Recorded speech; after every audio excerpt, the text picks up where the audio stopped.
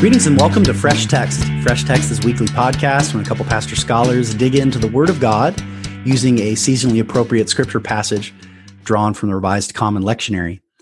We hope that it will be enjoyable and edifying for all, and especially equipping for pastors or teachers who are working on sermons or lessons in the upcoming weeks. I'm your host, John Drury. I teach systematic theology and spiritual formation for Wesley Seminary at Indiana Wesleyan University. My guest this week is Bart Bruler. Bart is a professor of New Testament and Biblical Studies for Indiana Wesleyan University, and so a colleague of mine, and we've been friends and colleagues for over a decade now, and he is an excellent New Testament scholar, knows the scriptures very well, and has a mastery of the Greek language, and so I'm really excited to have him on. Been wanting to have him on for a while, so I'm glad to finally get him on the show. And our text this week is 1 Corinthians chapter 6, verses 12 through 20. 1 Corinthians chapter 6, verses 12 through 20. As you know, we this year are shifting to the New Testament epistle reading for our text for most weeks. And it's year B in the lectionary. So we're kind of picking up where it would have left off, but we were doing Old Testament last year, which I'm glad we're jumping around and not just getting stuck in one track. But so we're kind of jumping right into the middle of 1 Corinthians here, but we'll be in 1 Corinthians then for quite a few weeks here. So happy to have Bart on to discuss 1 Corinthians chapter 6, verses 12 through 20. Make sure to subscribe if you're not already, so you never miss an episode. And as you're listening, if you're enjoying the show, hit the share button on your podcast player app of choice to pass this show on to others so they may benefit as well. Thanks for listening and enjoy this conversation with Bart.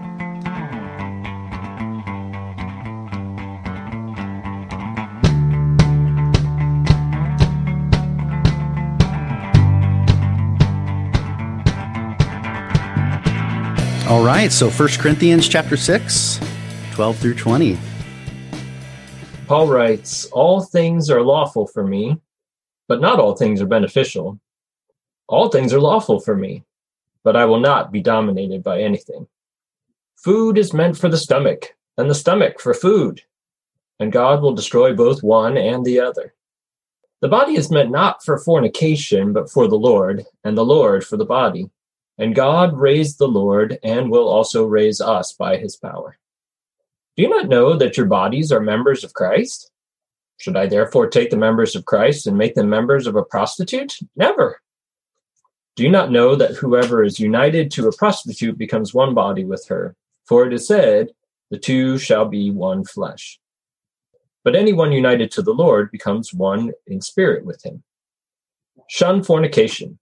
Every sin that a person commits is outside the body, but the fornicator sins against the body itself. Or do you not know that your body is a temple of the Holy Spirit within you, which you have from God, and that you are not your own? For you were bought with a price. Therefore, glorify God in your body." The word of the Lord. Amen. Let's pray. Father, we give you thanks for this day which you have made. Grant us the grace to rejoice and be glad in it. And Lord, we give you thanks for this hour to which we have been sent, summoned with the gift and opportunity and task of studying your word. Please grant us the grace, both Bart and I and all who are listening in across time and space. Grant us the grace to seize that task, to receive that gift. May the charism of study be placed upon us in this very hour. And Lord God, we give you thanks for this moment in which you are present. Please grant us the grace to be aware of your presence in the moments to come. In the name of the Father, and of the Son, and of the Holy Spirit. Amen. All right. So great to have you on, Bart. Yeah. First time. To be with you. Yeah. So what do you notice? What's just observations, starting point? What's jumping out at you? Text I'm sure you've looked at many times, but what's jumping out at you today in particular? Yeah, well, I think the first thing would be that there's two chunks here, even in a relatively short section. The first chunk probably is from verse 12 down to verse 14. So we've got kind of one section there where there's some things going on and some things holding together. And then starting in verse 15, there's a sequence of these rhetorical questions. Don't you know that? Don't you know that? Don't you know that? Don't you know? Yeah, that's right. So there seems to be, so at least we might say at verse 15, Paul sort of shifts tactics a little bit or something, like he's using a different way to communicate or a different way to get their attention. And it's one that's not unfamiliar to him. I mean, Paul asks these kind of rhetorical prompting questions lots of times in First Corinthians, lots of times in Romans. He does it in First Thessalonians. And this question in particular it's kind of an odd question, right? On one hand, it implies shared knowledge, right? Don't you know that? But at the same time, there's this little edge to it that says, I actually think that you don't know this when you should, right? But I'm going to appeal to your better nature. Yes, that's right. Yeah. So it's kind of like, as you know, that's right. Yeah. I won't say to you that. And then I go on to say the thing that I'm not going to say to you, right? So as our mutual friend and a regular guest on the show, Ken Shank, he'll often say, well, as you know, and then say something like, no, only you know that. Like, never heard that before. Right. Yes, as you know, in one of Tacitus's minor works, but that's right. But it's good. It's good rhetoric because it makes you want to. You feel included even as you're being talked down to. You're actually not. You don't feel talked down to, even though you are being taught. Yes, in some ways. Yeah. And that's very much another piece of this that really stands out to me is, we all know, especially with the epistles, that we're reading somebody else's mail, but it is particularly predominant when it comes to First Corinthians. And then in 7:1, we actually get, now about the matters on which you wrote to me. Yeah, right. Well, so, dude, we're not only reading somebody else's mail, we're reading mail that answers somebody else's mail that we don't know about. Yeah, because that somebody else's mail thing, that somebody else's mail thing always applies to epistles, but it applies in varying degrees. I think that's a nice little principle. Yes. Whereas like a book like Ephesians, whatever one's theory, it's clearly some kind of circular letter. Yes, that's right. Yeah. It's very inviting. There's even textual evidence of that, correct? Because aren't there copies that don't have an addressee to the Ephesians, right? Yeah, that's missing. Has that line missing. So whereas here, or even like Philippians, clearly to a community, clearly there's a context. He's in prison, but you don't get I don't get the vibe. You tell me, he's addressing some issues, but it doesn't feel like he's replying to one specific letter, or maybe he is. I don't know, but that would be maybe in the middle. Philippians maybe is in the middle between Ephesians and Corinthians. I guess is what I'm trying to say. But it's very much a friendship letter, right? He doesn't have to say, which is easier to follow. Know that to the Philippians, which is easier to follow, right? Yes, there's more in common. There's more common assumption. Yeah. And on top of that, we know that things seem to change a little bit at 7:1. It seems that some of the material before and then later in First Corinthians are word of mouth things. We know that there's this group of people from a leader in the Corinthian church in Chloe who have sent this letter and sent some people to Paul who would have offered some, and they have they have filled in between the lines in some cases. And so it seems like some of the things that Paul is talking about, perhaps including this passage, have come to him through these personal channels. This is the kind of thing maybe you don't want to actually put on paper. But isn't it chapter 1 where he says, I've heard that among you? Yes. Whereas, so 7 is a clear break. So in many ways, so we're kind of going through not every single verse, but we're kind of going through First Corinthians during ordinary time this winter. Gotcha. And I think we'll pick back up on it after Lent and Easter. Okay. I haven't planned that far ahead. I don't know. Far ahead.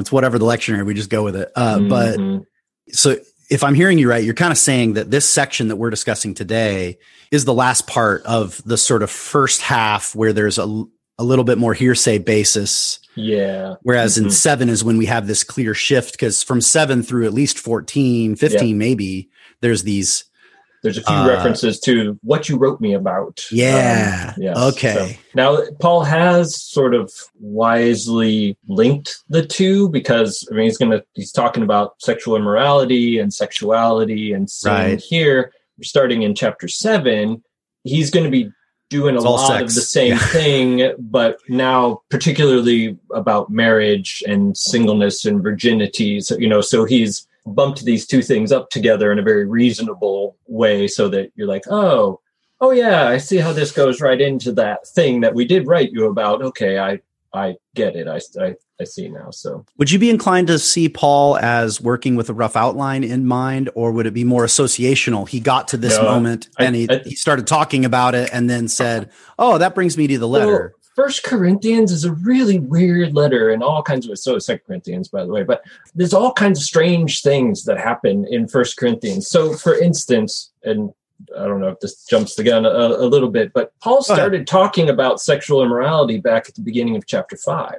Mm-hmm. And there's some odd issue with a man living with his stepmother, we think, something like that. And so he talks about sexual immorality for a while.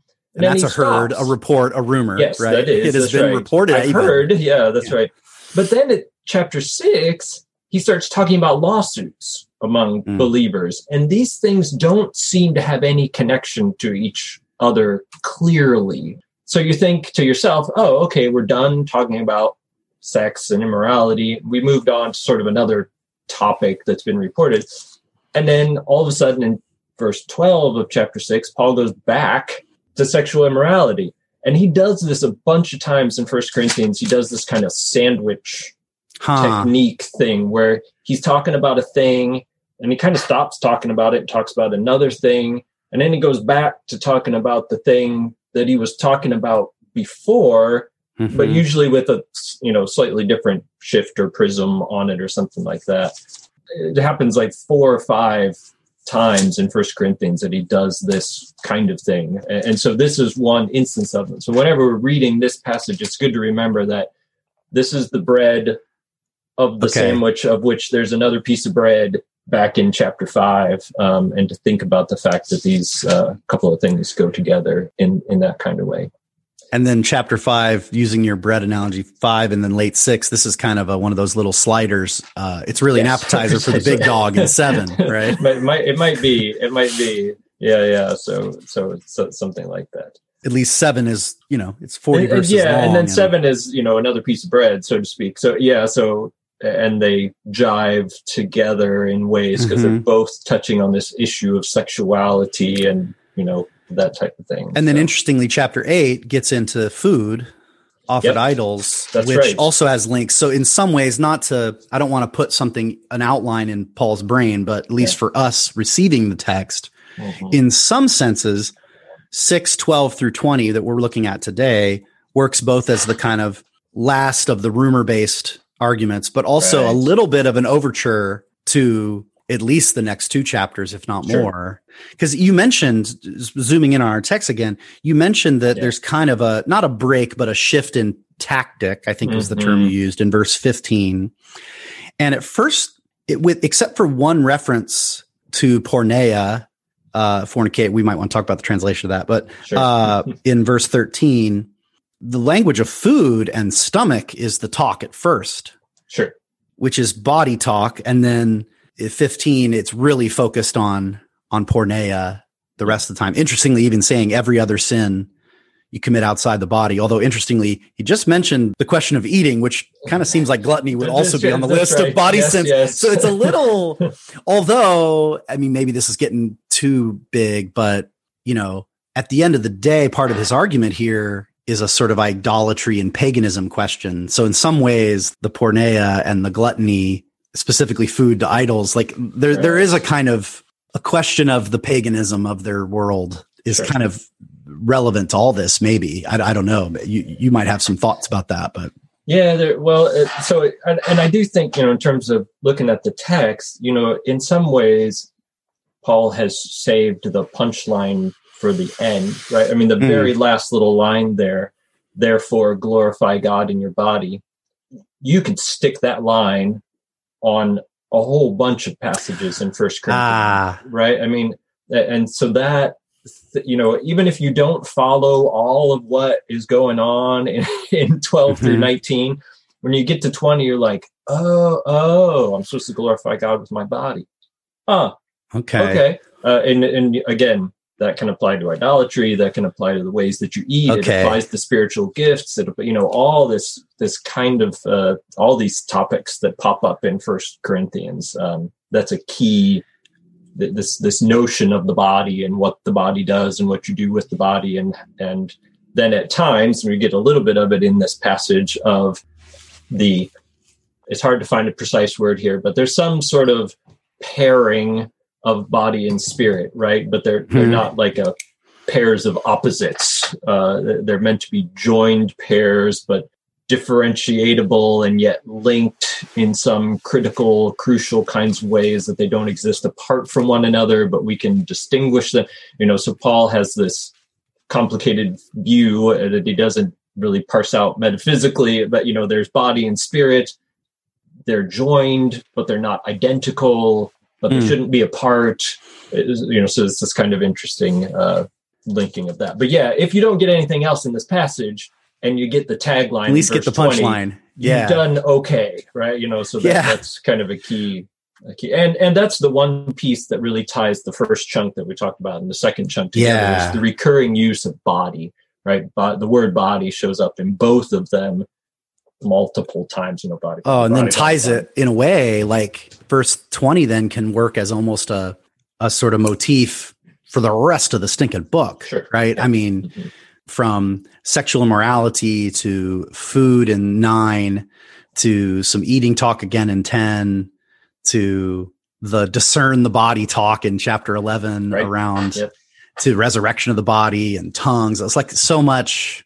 Yeah. I thought of the more famous line in chapter 10, verse 31, where it says, whether you eat or drink or whatever you do, do it unto the glory of God. So that sort of is a parallel. Similar principle. Yeah. I find that this is one of the more challenging things about reading Paul is he has this kind of principle operating in his mind all the time when he's writing. But usually he's more playing at the surface level, like he's writing, expressing himself more at the surface level. And it's only every once in a while, like this little statement, that these underlying core commitments pop out occasionally. And then you're like, oh, if that's the substructure of all of this, then, it's again, imitate me as I imitate Christ. He doesn't say that 20 times. He only says it once. But if you take that one time that he says it and sort of play it underneath everything else, you're like, I see kind of what's going on here now. For me to live as Christ and to die as gain, right? You're like, I can play that back like 3 chapters and it still resonates with what's going on there. But his surface logic is sometimes for us, again, especially as readers of other people's mail, we're kind of like, what? I didn't really see how you got from A to B. Like, I don't really know how you did that, right? Yeah, the rhetoric doesn't always track for us, both because of missing the other letter and because of contextual difference and historical distance. But then that's a good little, and maybe we'll take a break at that, that's a really good just reading Paul tip is to kind of keep an eye out for these moments when the sort of driving, the orienting concern, as it were, that's right, peaks out. Right. And then from there, sometimes you have to go reread things with that in mind, and you might be able to follow the logic a little better. Yeah. So it's not like about pulling that out of its context, but more using that as an internal clue as to how to make sense of it. Right. And a lot of times Paul, hard to do on a podcast, but there's these kind of visual representations of rhetoric and logic. And Paul's is very much kind of a zigzaggy one, right? He doesn't go from A to B to C to D. It's kind of like A drifts over here, and then he kind of comes back and passes by A again on the way to something else. And, and that's very much what we have in this passage, again, going on with body, right? So he starts and he'll go by body, goes off to something else, he'll come back around by body again, and then off to something, but he keeps sort of cycling back to this notion of the body that kind of is the backbone for the whole thing, all the way through. So, yeah. And part of what throws us off, I'm sure, is we're reading it instead of course, he would probably have been verbally communicating with someone. Sure. And then also it would have been read publicly. And the fact is like doing one topic and then kind of coming up for air on another one and then coming back to it. Like, that's like watching a good movie, right? Like you come up, like, just watched Indiana Jones. Yeah, I just watched Indiana Jones again with the kids over Thanksgiving break. And we're recording way in advance, listeners. Sorry for the Thanksgiving reference, but and it's just like action and then like a little come up for air for some humor, some romance, and then action. And it feels very comfortable in a auditory and visual medium. But like when we're reading a text, our modern mind's looking for the steps, And so, and one thing I need to add before we move on to some larger issues. This is one passage in 1 Corinthians. There's a couple more where quotation is important and really hard to understand.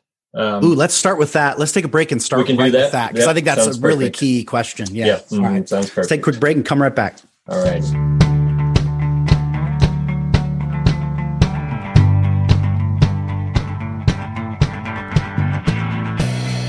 Hey everybody, John Drury here. I've got Todd Bouchong and Eric Fisher, our editor and producer, respectively, here on the line with me, and wanted to invite you to strongly consider taking your support of the show up to the next level by becoming a patron saint of the Fresh Text podcast. This is a way of supporting the show financially in a small way through patreon.com/freshtext. If you click on that link, you'll see different levels, different tiers at which you can support the show, starting at $3. And this will give you access to community together, as well as some additional bonus content that you'll hear about in a moment. And it's just really crucial for us to be able to keep the show going by able to pay for some of the overhead. There's some site hosting, there's equipment, as well as just the sheer time that Eric and Todd have been putting in completely for free, donating. I can do this stuff for free. I don't mind. I got a day job. I like talking about the Bible for free, but I really would like these guys to be able to have a little bit of their time compensated. So it would be just really great if you'd strongly consider becoming a patron saint of the show. And to talk a little bit more about what is involved in that, I was going to hand it off to Todd and then Eric to say a little bit more about that. Todd? Thanks so much, John. And again, I just want to take this time to thank all of our listeners. These last 2 years have been a tremendous blessing as we've heard from you about the various ways that the show is enriching both your ministry or perhaps your own personal spiritual life. And going into 2021, we're hoping that our Patreon page and the Discord specifically within our Patreon page will be a way for listeners to be able to expand on that community. The Discord is a application that's going to be available for Patreons at all levels, which is going to be an opportunity for you to share amongst, your fellow listeners. Now, that may be sharing anything from how you're engaging with the text to various theological discussions, or perhaps it's just prayer requests or, sharing about how you're engaging with your flock or with the text. We're excited to be able to open up that community to you and to engage with you with that. Many of our various guests will likely be engaging with you as well. So we're really excited for you to visit patreon.com/fresh-text and engage with some of the tiers and the various ways that you may be able to contribute financially to the show to participate with that community and also engage in some of the additional bonus content that we'll be providing for you. So to hear a little bit more about that bonus content, I'm going to go ahead and pass it on to the producer of the show, Eric Fisher. Thanks, Todd. Yeah, for different pieces of content, you're going to get, even from the lowest level, you're going to get something extra each week. But moving forward, each additional level that you jump up higher, you're going to get something new from us. You're going to get more than just that one weekly episode. And what we want to encourage is that we are going to totally be beholden to the community to dictate what that content is going to be, because we've got ideas, we've got live Q&As thrown in there, we've got weekly bonus episodes, monthly bonus episodes that are at different levels, different tiers, but ultimately what we care about is supporting you. And so as you support us, we will be supporting you by creating even better and more additional content catered towards your needs. And that's what we're looking forward to hearing from you and interacting with you about through the Discord and through the Patreon channels, etc. So really excited to see what we're going to get to make with you moving forward. But again, all of that is dependent upon you supporting the show. So check out which level is right for you by going over to patreon.com/freshtext.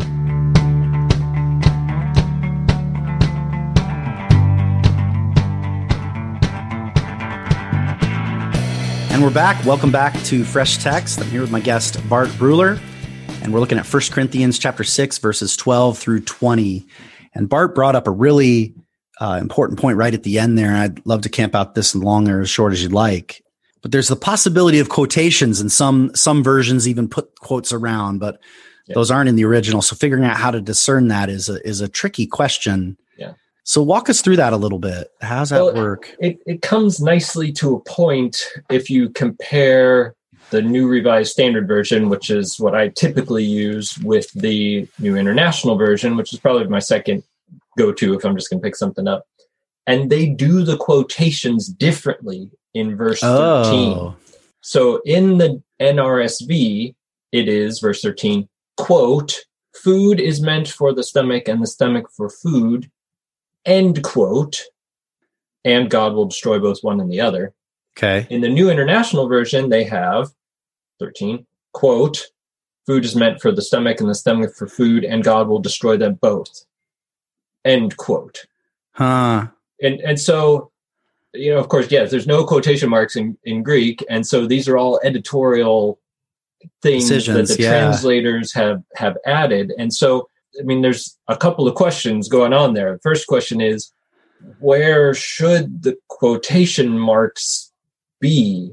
And so, because if you follow the pattern, it seems to be all things are lawful for me, quote, end of quote. And then Paul adds, but not all things are beneficial.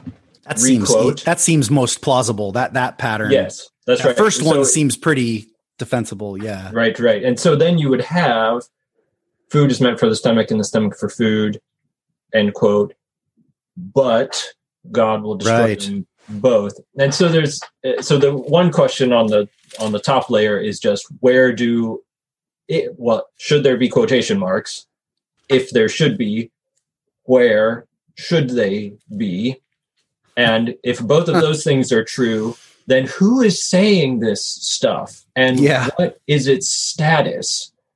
Because there are things about these statements that can go back to Jesus, right? Jesus declares in Mark's gospel, all foods are clean, and Jesus asks the lawyers, a couple of stories, he says, is it lawful to heal on the Sabbath? The same word here. Is it lawful to do so? And so there's ways in which there's kind of a subtle echo of Jesus in those statements that Paul seems to then disagree with, or something like that. Or nuance, as it were. Yes, that's right. Peter's vision in Acts is the kill and eat, call what's clean what I've called clean. It's not the language of lawful. Yes. But and that bears even direct relevance to the food issue. Yep. Mm-hmm. Yeah, and therefore connected to Paul's own ministry and the question of the legitimacy of Gentile. Yeah, and of course the fiascos that are taking place in the Corinthian church help us to have a little more sympathy with the Jerusalem leaders, who we tend to just think of these exclusionary jerks, but they're more kind of like, this is going to be a real pain. This is not going to go well, Paul. Yeah. And that's what's really, and this has troubled or irritated people for a long time, of the Corinthians seem to have this really odd relationship with the body. And so, because on one hand, there appear to be statements like these here, where they just dismiss the importance of the body. The body is irrelevant. So again, Paul, like I said before, keeps this tight, distinguishable, but interconnected relationship of body and spirit. And there seem to be at least portions. Again, we don't know what's going on here, but there's some kind of way of thinking present in the Corinthian church that says, no. body, spirit, they have nothing to do with one another. They're like oil and water, right? You can put them together and shake them up, but eventually they just separate out from each other. And that seems to be the primary kind of underlying logic here that Paul is getting at, is these people are saying, food for the stomach and the stomach for food. Like, your stomach doesn't save you, so who cares what you put into it? Yeah. It doesn't have anything to do with your salvation. So just do what you want to with that, because it's not relevant to your connection to Christ. It's part of your body. But then there's other places in 1 Corinthians where the Corinthians seem to have this hyper intense focus on the importance of the body. And so you're kind of like, wait a minute. How did all of these people, like, how do you do both of these at the same time? So the matters about eating food, we just talked about later in 1 Corinthians, where, some people appear to be terribly, terribly bothered by the fact that some believers are going off to these dinners and eating food that's been sacrificed to idols, because somehow that pollutes their spirit. And so you're like, wow, there's a lot, like, there's these two kind of polar differences about the role of the body. Would these likely be factions or different classes? We don't know for sure. Yeah, it's just hard to tell. It's just really hard to tell. There's reference to divisions early in the book, which makes one wonder if there could be some correlation. And so one. Although those views can coexist in one person. The fact is, it is true. That's right. We are capable of inconsistency. Tend to not be coherently connected. Now, it seems most likely that the organization of these urban churches was in multiple household churches, right? I mean, you're not having 250 Corinthians all gathering in one place, as followers of Christ every week. There's probably 20 gathered here and 25 here, and they might have a third connection to, so it was probably better for us to think about the possibility of divisions occurring, because households are probably holding some kind of separate worship gatherings or meals or something like that, because there's no potluck happen. There's no fellowship hall in Corinth. I mean, that right. So then you could have people, either maybe lower class people who are uncomfortable in one and switch to another, or a more wealthy person who's normally a host. That's right. Might be a guest one week somewhere else, and then they're starting to pick up on the fact that we're not all actually practicing this Christian thing the same way. Right. And that can then create conflict and tension. Some of the divisions that we get. Yeah, they emerge. But the divisions may not have arisen sort of through direct polemic first. They might have just through just being separated. Yes. Yeah. Yeah. But here we really do have, Paul is much more speaking to the party or group or influence or something that is downplaying the body. That basically says the body really doesn't have anything to do with your relationship with Christ or your connection to Christ. And I think the place where that comes out most clearly is this place, and maybe we can talk about porneia here a little bit, probably starting in verse 15 and then going down a little bit into verses 18. And so one thing that I think might help the listeners is just to know that, the word for sexual immorality is this big umbrella word, porneia. It's a weird word. I mean, in terms of how it functions, it has a couple of things to it. It can, and words operate like this in all kinds of languages, but I think Paul is using it here in its big umbrella sense, sort of any kind of deviation from the biblical sexual ethic, right? I mean, so anything that's outside of the norm, but it can also mean a couple of very particular things.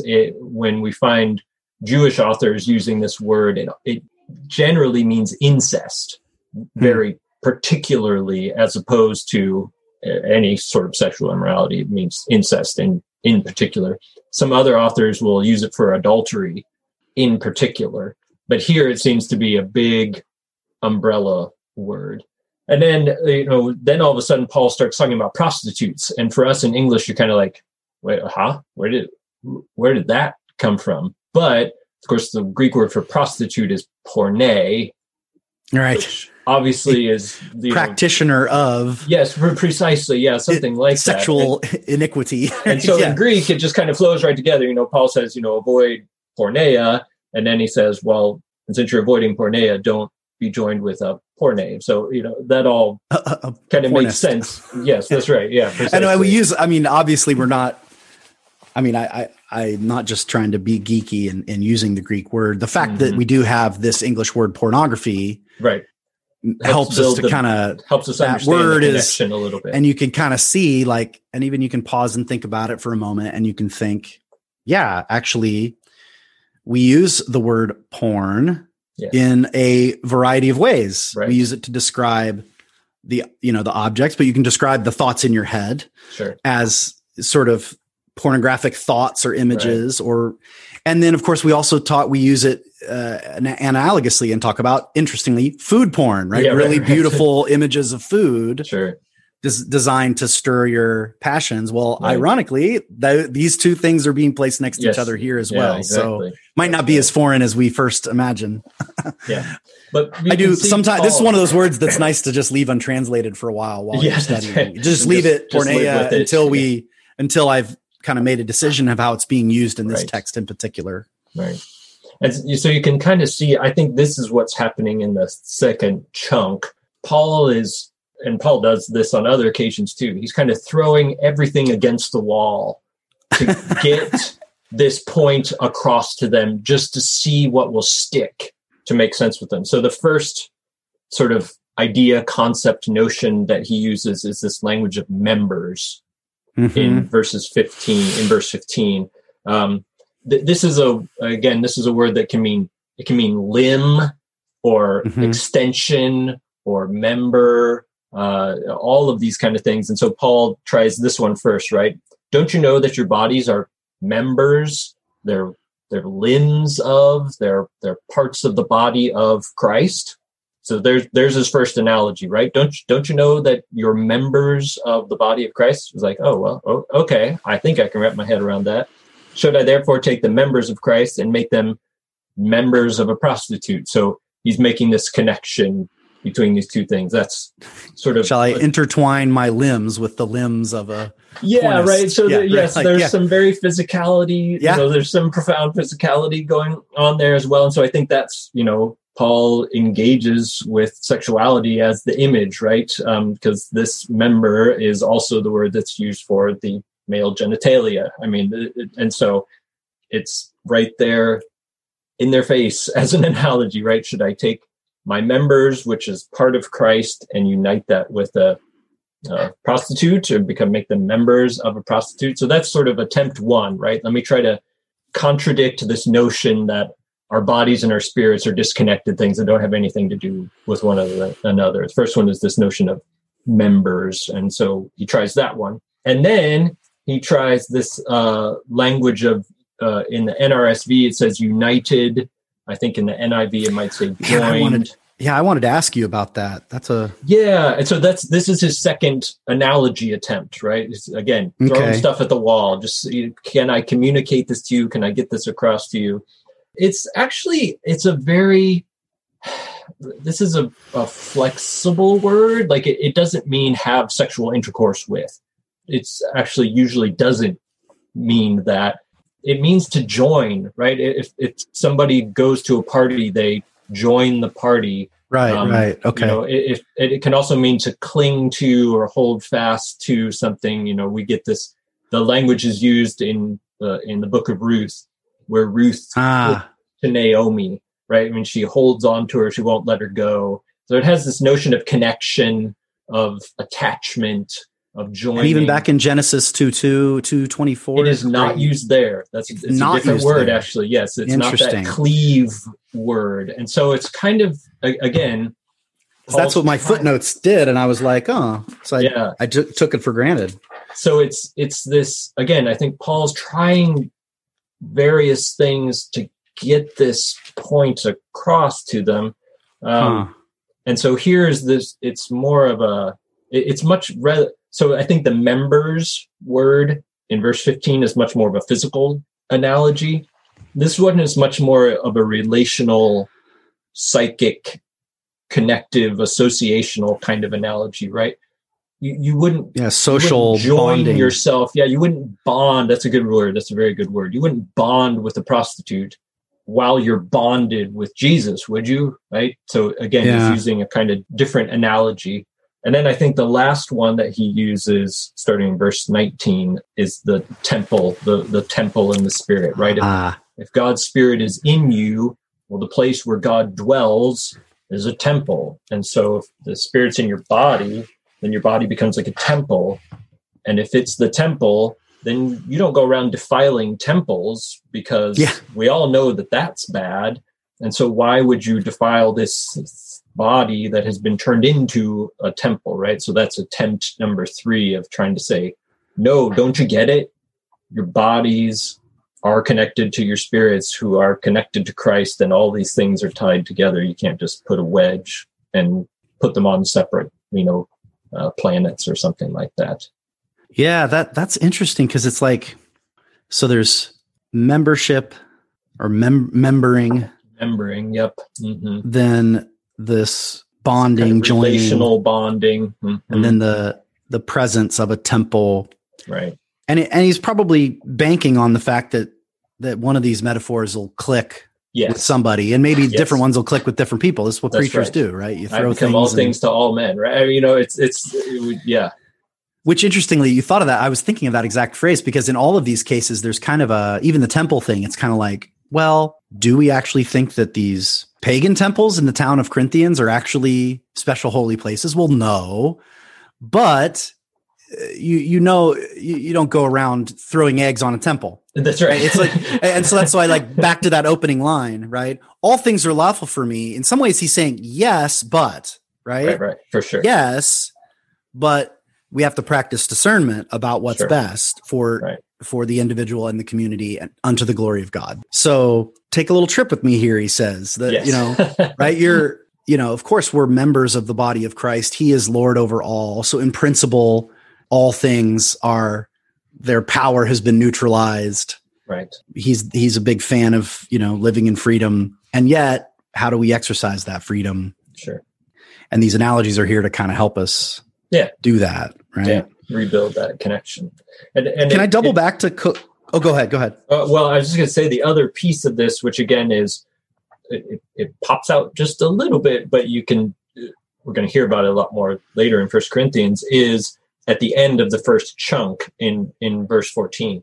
God raised the Lord and will also raise us by his power. I mean, the resurrection is, again, one of these substratum elements that makes sense out of all of this for Paul, right? I mean, if Jesus's body was truly resurrected and raised to some kind of new existence as a body, well, then, it's all got to be connected, right? Because Jesus is not a disembodied spirit. Jesus is embodied in some very real, powerful sense. And again, he doesn't come out and say, this is my foundational principle, but there it is, kind of there, And again, at the end of a chunk, if you think of these as two chunks, the last line of each chunk is a kind of this is why foundation's peeking out. That's right. Exactly. That's helpful. So. Is it often towards the end when you get these moments, or am I turning that into too much of a rule? It can be, but sometimes Paul never says. He just leaves it out entirely, and you have to sort of construct it from something else somewhere else. Other times he'll put it right up front and do it that way. So different ways. Well, I want to attend to two things before we take our next break. One is to come back to that you just brought up. I'd love to end with that a little bit more. Okay. Verse 14 and its connection to verse 20. I just grabbed my Septuagint real quick, just because you mentioned that it wasn't the word there. It seems like it's a variant, and I just wanted to make sure we can get on the same page for our listeners. In the Septuagint, at least that I have in front of me, but there could be different textual variants. In Genesis 2:24, a man will leave his father and mother, kai pros kalethesetai. So it's not kalethesetai. Same word, but it's clearly related. Yeah. So if you were to do a concordance, you wouldn't bump into it because it's got a different prefix on it. Right. So there it's cleave toward or cling to. Yes, cling to his wife, right? Yeah. That was just a quickie. For sure. Yeah, there's definitely, and that's there could be some allusion to that, it's but floating in the context too, right? I mean, because it's the two shall become one flesh, which is very obviously a quote. yes, from that same passage. That's the next line. Well. Yeah. Yes.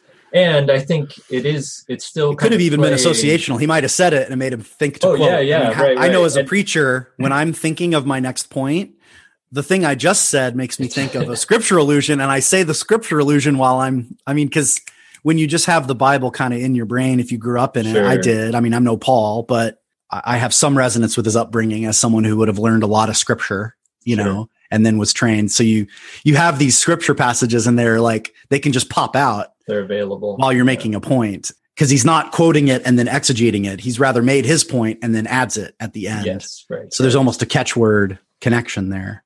Yeah.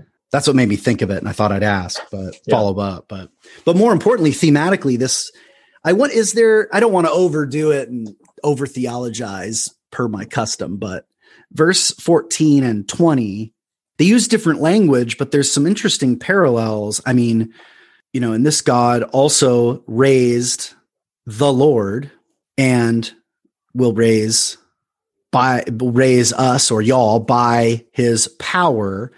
And then you were bought with a price, that is fitting to glorify God with your body or in your body. Mm-hmm. And like you already mentioned one connection, bodily resurrection.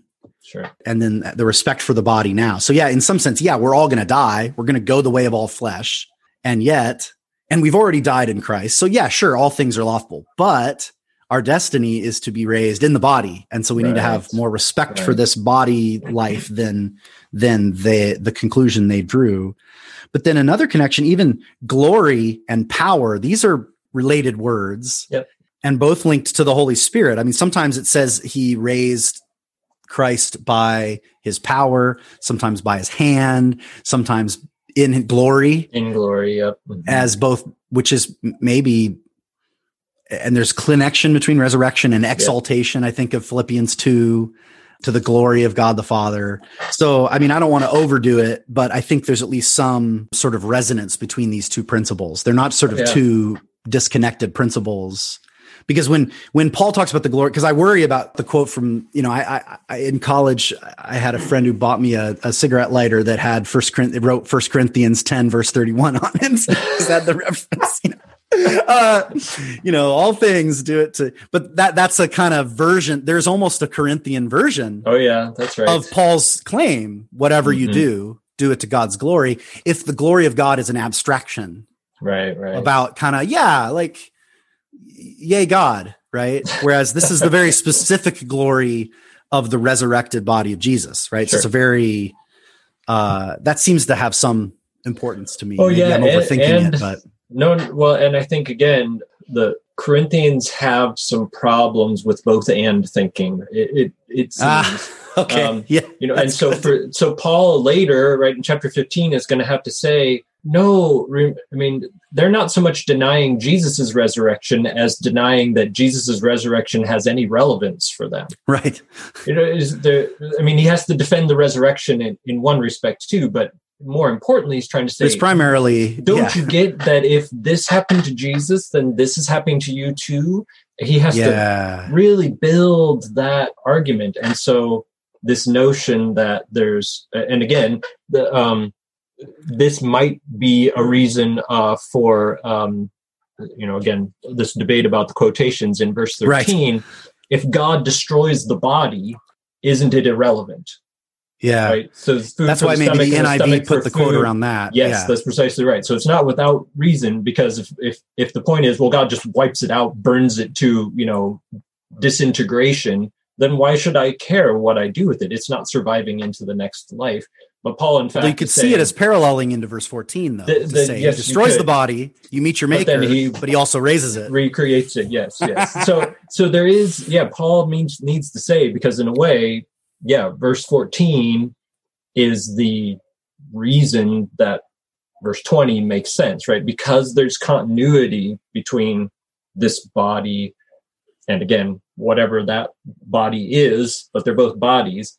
Therefore, if you're not glorifying God in your body now, you're not going to be able to glorify God in your body then either. And so the continuity between the two becomes the reason for glorifying God with your body now, because in fact, it is not irrelevant. It's very powerfully important to what God intends to do with Jesus and with all humanity at the same time. Oh, man. That's really good, man. All right, let's take a quick break and explore some sermon starters. Sounds good.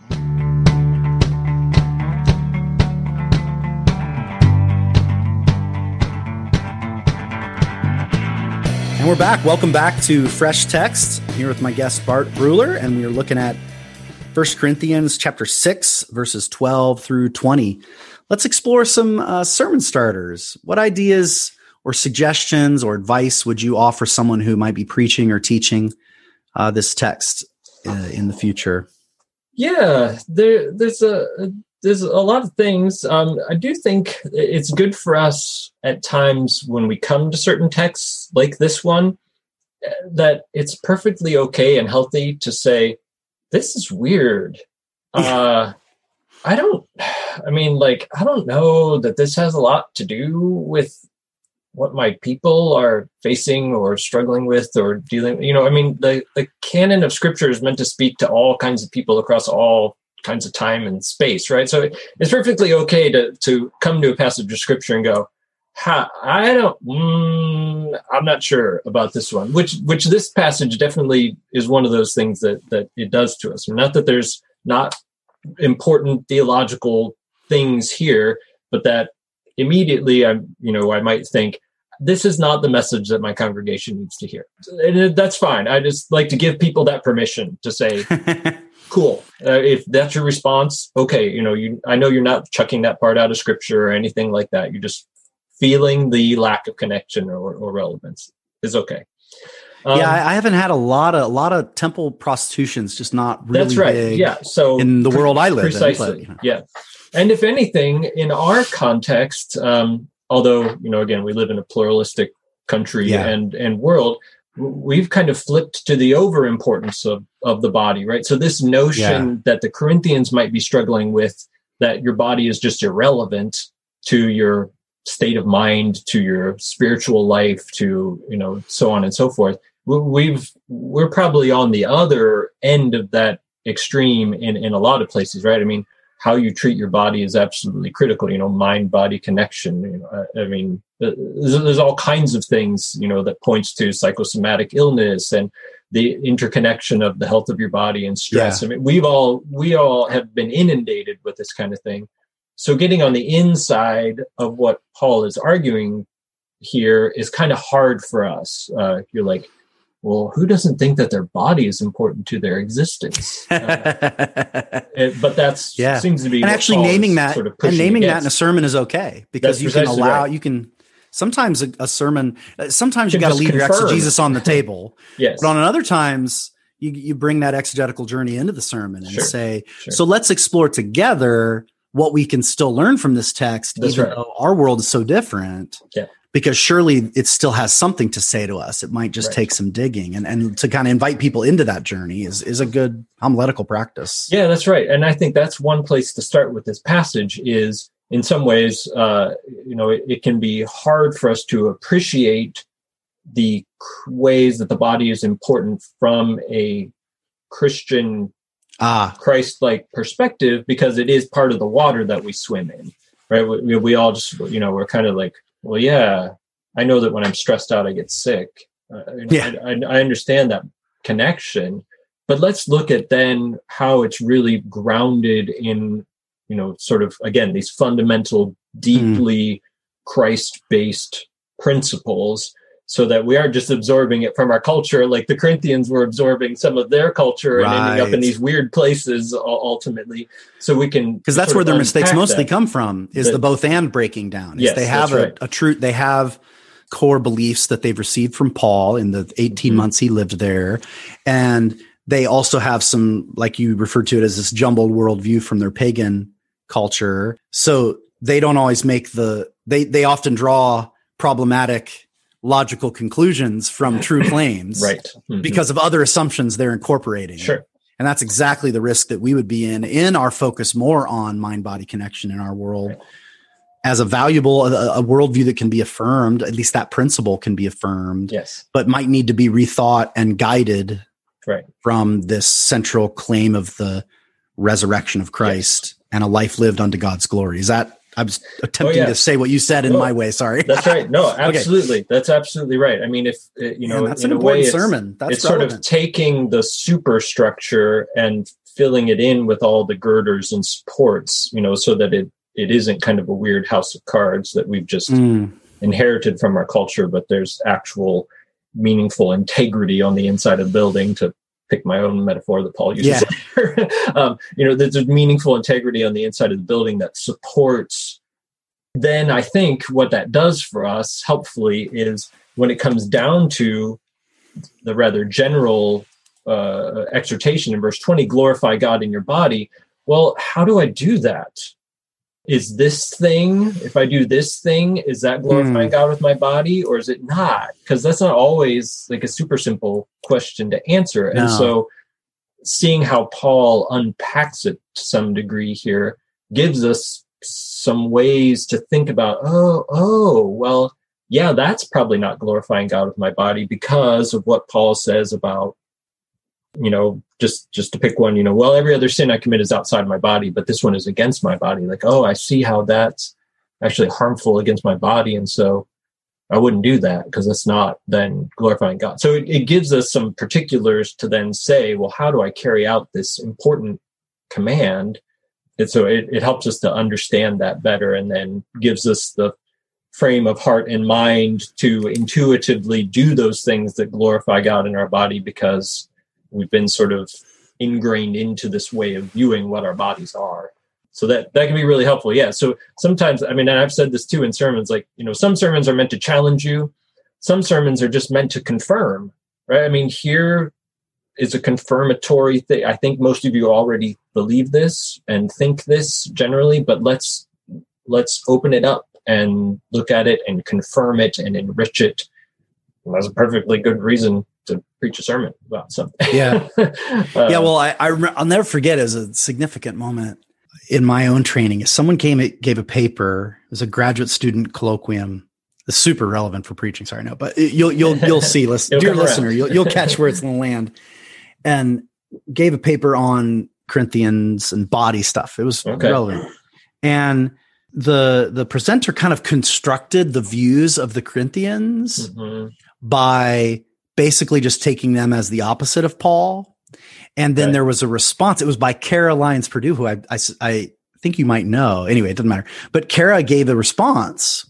We were grad students together at the time. She's a New Testament scholar, Nazarene, teaches at Point Loma, I think now. But and Kara, it was respectful and gentle, but it was just a takedown, because it was like rhetoric doesn't work like this. You can't convince somebody of something by just saying everything you think is wrong and here's what I think. Right. Rhetoric says, okay, we're on the same page 80%. Let me take you to the next 20. Sure. Right? So you can't just assume that like everything the Corinthians thinking was just absolutely opposite of Paul. Paul's whole rhetoric is only going to work if he's able to appeal. Like you just said earlier, of course they believed in Christ's resurrection. They didn't see the implications. Right. It's not that they just like take his list of beliefs and do the opposite. It's got to be, it's often a subtle, okay, yeah, you kind of get it, but let me guide you gently. Sure. Like you said, with his rhetorical questions here only work if they resonate. Yeah, that's right. If they're not completely insulted by them and kind of go, oh, yeah, maybe. Yeah, if you're just like, we're not members of the body of Christ. That has to be like, oh, yeah, that's something I've heard before. I just haven't applied it to this yet, right? That's how rhetoric works. And that's relevant to preaching the sermon, to ask ourselves, because sometimes we can kind of become sort of self-anointed prophets in our preaching and always go after the mistakes that our people are making. Sure, yeah. And there's a time for that. I'm not saying that's always ruled out, but if we really are following the rhetoric of this text and the logic of this text, I think we would want to be careful to think, okay, what is already in the water that I can appeal to and then draw out and guide and nuance in order to help a little bit. And I wonder if even, I hate to make 3 points because it's so predictable, but you mentioned that there's 3 metaphors here. There's 3 metaphors. Yes, there are. And I grew up with the third one as the exclusive one for saying why you're not supposed to smoke or drink or whatever, right? Yes. Don't you know your body's a temple of the Holy Spirit? Which was intended, I think, to sort of say, hey, the things you wouldn't do here at church, right? That religious logic applies all the time to your body. Okay, I get it. Yeah. But like to actually make use of all three as sort of like, because you might catch something that might not fit one metaphor that might fit another. Right. I feel like I'm going to test that this week when I'm like, choosing what to eat at my meals, just kind of ask like, I'll just do all three real quick. Okay. Yeah. If I'm a limb, I like limb. That's fun. If I'm a limb of Jesus, how does what I'm consuming right now, how's that fit into that body? And then the second one of what am I bonding myself to? Right. Which again applies with food really well because you actually do establish social bonds over meals, but you also get linked to certain foods. And then that temple one. And I feel like the temple, for me at least, and maybe for a lot of people, if the temple of the Holy Spirit is the more frequent image and metaphor, might be helpful to actually teach the other two first and get to that one, because then it might illumine that one. Sure. So any of those listeners out there who love to have 3 points and want to offer a sort of practical framework, I think it's useful. Yeah. I think these metaphors, I mean, not that the metaphors are not, if the situation in Corinth is highly specific to their culture and time, and if these principles of glorifying God and the bodily resurrection are kind of the most kind of eternal thing. Yeah. Mm-hmm. Sort of halfway in between would be these metaphors that they're going to make a different sense to them than they would us, but they do stretch. I think they are a little bit. Yeah. You could have parallel application. That would be my sort of thought. Oh yeah. And I think that again, that would be really helpful, because if I were to just look at these, yes, I've heard the temple of the Holy Spirit, a little bit more floating around. That's probably the least applicable metaphor in our context, because we don't have temples in the same way, and we don't think of church buildings in the ways that ancient people thought of temples. Neither the Jewish temple, the canonical temple, nor the pagan temples that both would have been relevant to the film. That metaphor, that was the killer metaphor for this. I bet that's right. He ends with it, right? That means it's his best one in his mind. Yes, that's right. But the other two might, we understand relational bonding, right? I mean, I think we get that in some ways. Not that ancient folks didn't, but that might, I think, for us, that might be the clincher. Would be that one. And spirit language has a social dimension. In Paul. So the notion that those who are bonded or joined to the Lord are one spirit. That doesn't mean, spiritual in the sense of like non-physical. It's a social connection. Spirit's connected to community. And side note, audience has heard me say many times, like when you read Paul, kurios, Lord, pretty much, unless you have evidence otherwise, always means Jesus. Yes. Right. And verse 14 is like the best evidence of that point I keep making. Because it's clearly God raised the Lord. So clearly, right, these are two characters, because one's doing the action. Sorry, that was an aside, but that's okay. But it's relevant though. So then the united with the Lord here in verse 17 is not, again, generic God talk. It's specifically to Jesus. Right? The risen Christ, right? That's what the glory of God is all about, which means the glory of God is connected to our own bodily life. That's right. Yeah, that is a really straightforward logic the longer you spend with it. Yeah. And I'm like, any sermon that is able to stir up that logic, that connection in the minds and hearts of a people is faithful to this text, even if it talks about a bunch of other issues and a bunch of other metaphors. Sure. If you can be faithful to that big idea, I think is a faithful sermon. Yeah. I think two other things that we might glean from the way Paul goes about this, if not the specific contents, is one that Paul isn't afraid here to name some of the things that are floating around out there. I mean, I think the quotation marks are meaningful. Yeah. Just to say, some people are saying X. Yeah. It's a real thing. Let's name it. Let's call it, see what it is. And you're right. He doesn't do it to shame them or to put them down, or, I mean, he's going to disagree with it or disagree with its application or something like that. But he's also pretty clear about saying, hey, we're talking about this thing. And some people have said, thought, done this with it. Okay, let's unpack that. Yeah. And because they're think usually about that half-truths. together. And Yes, they're that's best right. named, because if Right. the half-truth keeps floating around, it's used as a wall to hear what the hard thing that needs to be That's said. right. Yeah. Mhm. Whereas if you name the half-truth and say, okay, that's half true, but Right. Here's how to other really half of apply it. that. Yes, Yeah. here's the other half. Mhm. Yeah. And I think another piece here that maybe we can, this is one of those places where I think we abstract out a principle from the text and we can move it over and bring it down in other locations, is that Paul is arguing against compartmentalizing of our spirituality. Yes. In a large, now he's dealing specifically with separation of body from spirit. But if we take that and say, okay, well, if these two things are integrally joined and influence one another, then I think it's important that we think about the fact that, our spirituality should not be compartmentalized from anything, anywhere, anytime, right? That these connections are made from our spirituality to our family life, from our spirituality to our work life, from our spirituality to our hobbies, from our spirituality to how much sleep we get. So Paul is ultimately arguing to say, no, your spirit, your connection to Jesus, your relationship with Jesus is not this thing that you can just put in a bottle and separate from everything else. Now, again, our issues today might be different than their particular issues, but we do some of the same kind of dynamics, right? We divide off this thing. Well, that doesn't really have anything to do with my relationship with Jesus.